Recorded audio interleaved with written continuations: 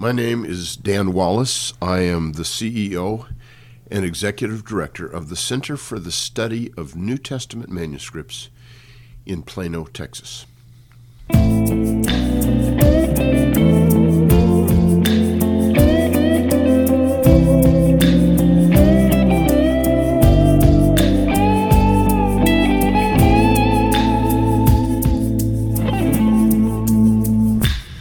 Dr. Dan Wallace, great to see you back here at the Lanier Theological Library. Welcome, Dan.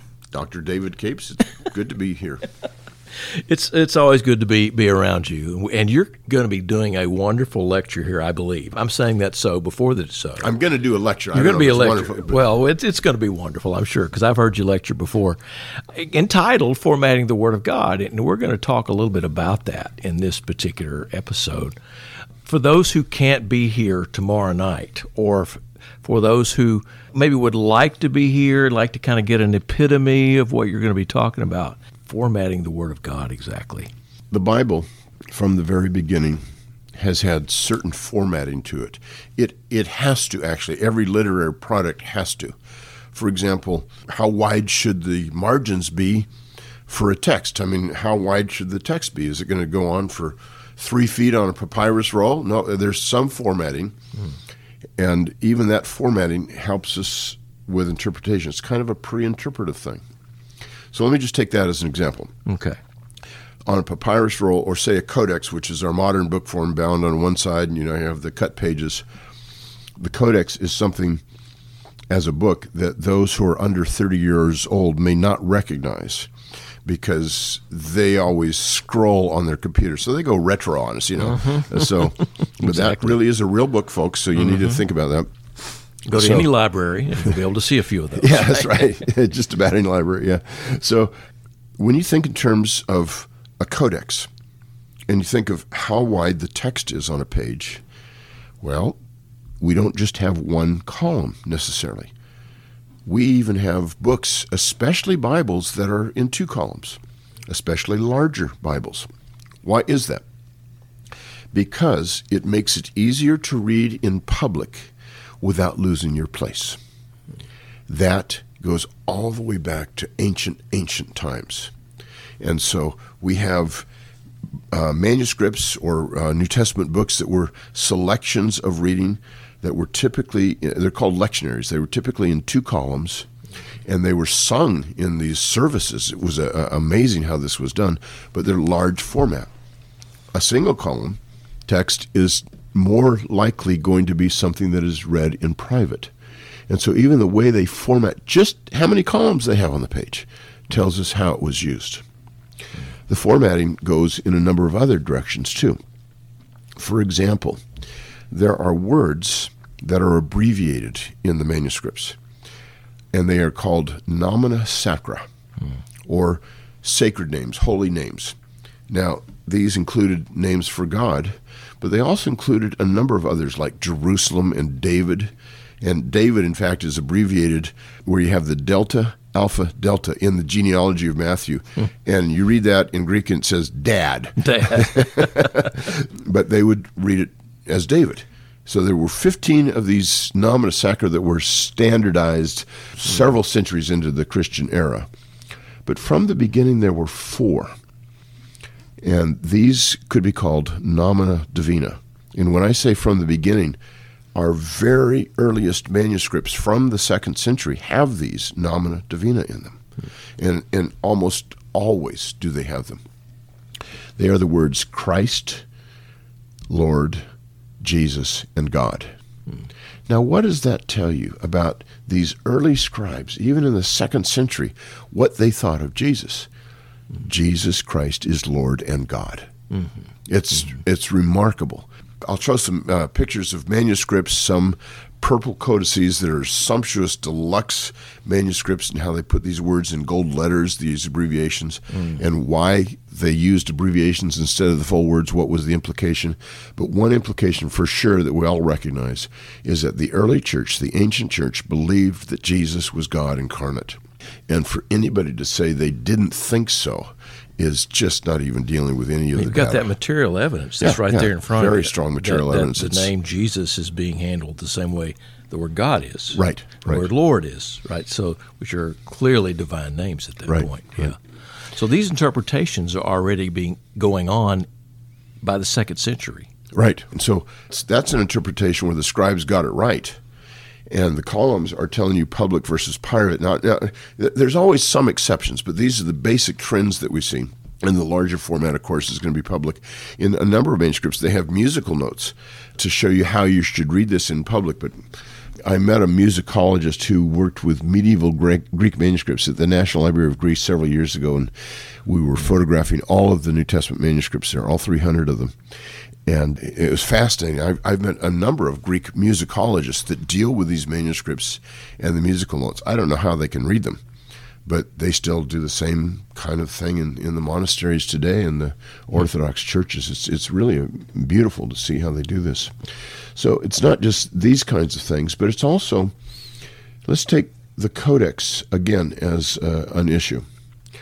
The New Testament books were originally written all on scrolls or rolls. The Codex form was invented, as far as we can tell, in the 1st century, late 1st century, but it almost was stillborn. By the 2nd century, though, Christians adopted it. They adopted it wholesale. Every single New Testament manuscript we have, except for, I think, 4 of them, and of those 4, I think at least 3 were written on the backside of a roll, are written on a codex. So if it's written on the backside of a roll, it's got like Homer on the front side. And so it's a reused roll that Christians just scribbled out their text on the backside, some of it. For the first 5 centuries of the Christian era, 90% of all Christian manuscripts were written on a codex. And we could say for those first 5 centuries that virtually 100% of all New Testament manuscripts were written on a codex, except for the ones that are the back of a roll. Meanwhile, for the rest of the world, less than 15% of the manuscripts are written on a codex. The book form was still the roll. The New Testament was originally written on a roll, and this may explain a number of things for us. For example, the ending of Mark. There are some who say that the ending of Mark, the real ending of Mark, is lost. Right. And that we have it at Mark 16:8 in our oldest manuscripts, and in almost all the rest of the manuscripts you have verses 9 through 20. But scholars, a number of scholars have said, Bruce Metzger included, that the real ending of Mark is lost. We don't know how he ended it because Mark 16 is not a fitting ending, that the angel tells the women to go tell the disciples to meet him in Galilee, meet Jesus in Galilee, and they did nothing for they were afraid, period. Amen. That's the end of the book. Like the last word is fear. Yeah, Right. it's a real downer, unless it's meant to be something where the individual reader steps into the sandals of the disciples and makes the gospel known under persecution times. But here's the point about all this. If Mark's gospel was originally written on a roll, that end of the gospel would be the most secure part. It would not have been lost. Mm-hmm. And only if it were originally on a codex could you say the end of Mark was lost. I see. So just even the formatting of this makes significance. The book of Revelation, Chapter 5, verse 1, talks about the 7-sealed book, the 7-sealed scroll. And then in verse 3, John weeps because no one can open these 7 seals. If you have a codex with 7 wax seals on it, you could slice open that last wax seal without even reading the first parts and find out who done it, But on a roll, you can't. As you roll through it, you've got this long line of wax that's keeping the next section closed. You have to read a section before you can get to the next section. So that tells us even Revelation, the last book of the New Testament, was written on a roll. Oh. And I think it gives us a clue about the authorship of Hebrews, because we see ancient papyri where the addressee and the addressor are on the inside of the roll, but we also see them on the outside of the roll. Mm-hmm. And I'll show some pictures where if it's written on the outside, that very frequently gets rubbed off, and so that in later centuries we can't see who it is. Mm-hmm. I take it that the author of Hebrews had this on the outside of the roll. Could have been as an affixed label, but by the time the courier gets to where he or she is going, that label is gone. It's been rubbed off. And by that's that why time. we don't know who it is. Actually, papyrus, the ink on papyrus, carbon-based, and it's more permanent than the ink that's used on parchment, which was iron gall-based. And parchment, which starts out close to white or off-white, becomes browner as time goes on. And the ink, which starts off close to black, because it's made of iron in part, it rusts and it turns brown. So you got dark brown on top of light brown. But the papyri actually, except for the wearing of the fibers, the ink is pretty strong. Ink is strong in there. Okay. So I want to transition to talk about modern Bibles. Modern Bibles, the way we format today. Yeah. I mean, because you work with the NIV committee, and there's a lot of formatting and a lot of interpretation that goes on in giving us the modern Bible today. Right. That is almost like, as you said earlier, a pre-interpretation. So when we see that, that's entering into a long tradition that has already begun in the early centuries, right? It's not as if a modern editor's invented this process. They're sort of picking up on what had happened for quite a while. Let me just take one example here, and that's verse numbers. When Paul's writing to the Romans, he doesn't start chapter 1, verse 1. He doesn't have verse numbers. He doesn't have chapter numbers. Chapters for the New Testament came about by a man who became the Archbishop of Canterbury, Stephen Langton, in the 13th century. Verse numbers for the New Testament were not added until 1551 in a printed Greek New Testament by Robert Estienne, or Stephanus is how he went by his Latin name. And I'll explain, I'm not going to do it now, but I'll explain tomorrow night why verse numbers were introduced. But here's the thing that's relevant. Those verse numbers were written in the margin so that each new verse was indented, like it was its own paragraph. Now, this was in 1551. The first translation that was based on Stephanus's 1551 Greek New Testament was the Geneva New Testament. And then 1560 was the whole Geneva Bible. They also indented each verse as though it were its own paragraph. The King James followed suit in 1611. And so when you read the King James Bible and you have each new verse indented, instead of having a paragraph as a unit, it makes it much, much easier to proof text where you wrench a verse out of its context and quote it without having any sense of what it means in its context. There have been some modern translations that follow that same tradition without understanding how that tradition came about, and I'll talk about that.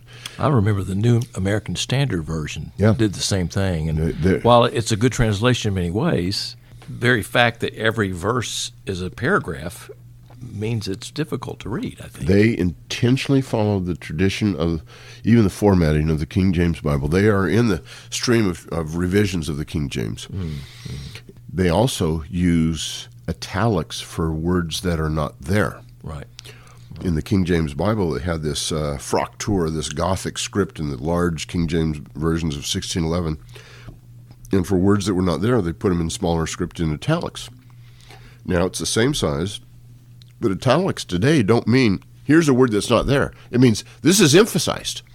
So it means today just exactly the opposite of what it meant in 1611. And yet the New American Standard Bible perpetuates this. Great translation. And I think in later editions they have given it two different formats so you can have the verses in a paragraph. J.B. Phillips' New Testament actually has no verse numbers. It just has the paragraphs. And so, and the chapter numbers. But most translations don't follow the King James. They do it so you can read a verse in its context, which is what we always must do. So that's where the formatting can lead to misinterpretation.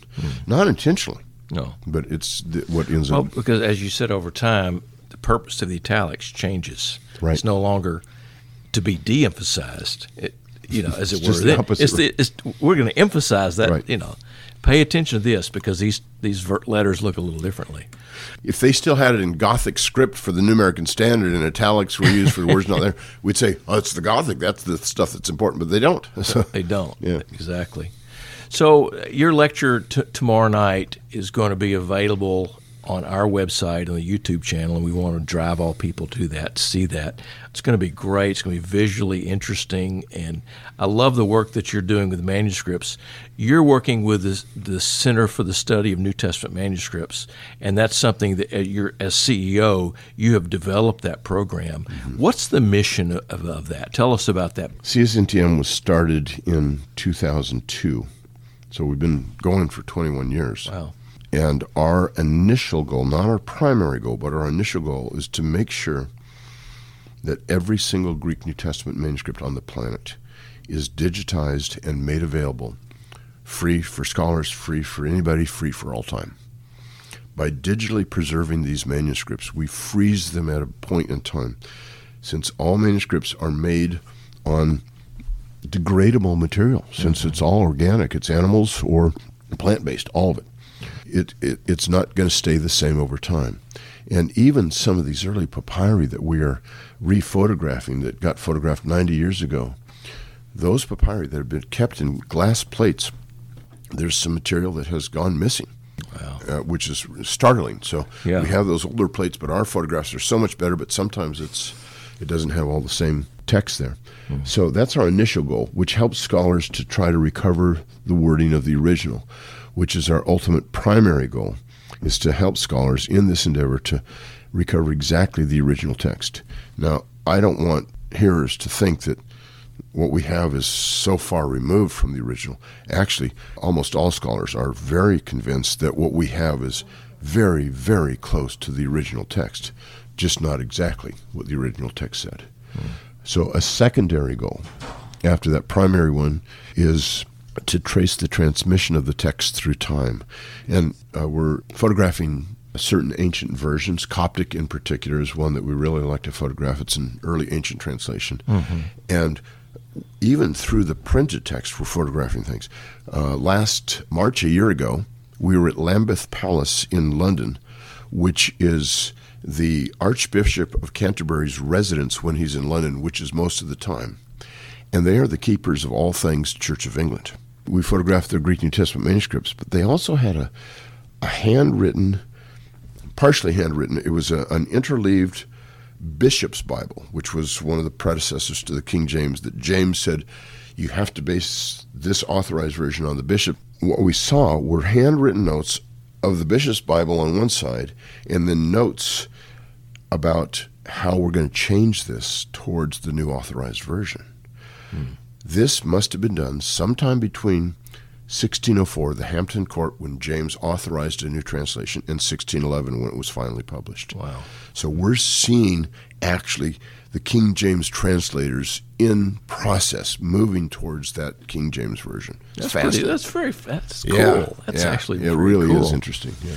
Now, you think that there are more manuscripts yet to be discovered. We've got 5,500, almost 6,000 manuscripts out there already. Just in Greek. Just in Greek, but there are more Greek manuscripts, you think, out there that we haven't found? Yeah, I'm sure there's plenty more. The estimates, on the basis of what we've been able to do, almost every expedition we go on, CSNTM goes on to digitize manuscripts, and we're working strictly in libraries, museums, universities, sometimes private collections, but not digging around in Egypt. Of all the manuscripts that we're photographing at a certain location, about 10 to 15% of them are manuscripts that we are discovering while we're there. Wow.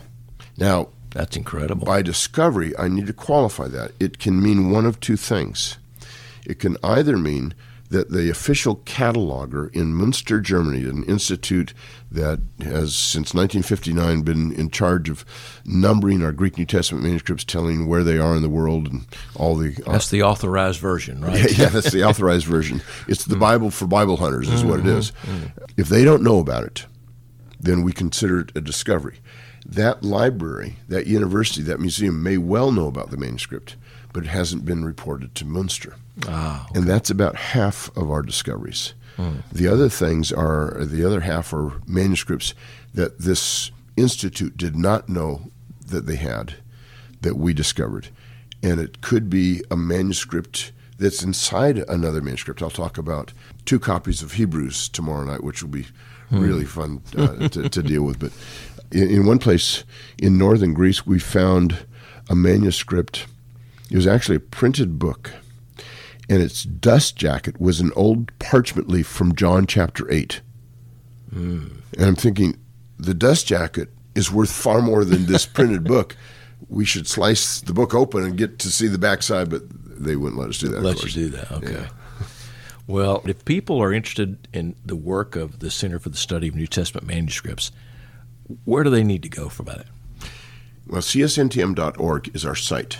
And you're probably looking for donations as well along the way. Oh, please. Yeah, we are. We've got lots of expeditions in the works. And it takes a lot of great equipment to be able to photograph these, because you're photographing not just under normal light. You're photographing sometimes at different spectrum of light so that you can see below a text, inside of a text.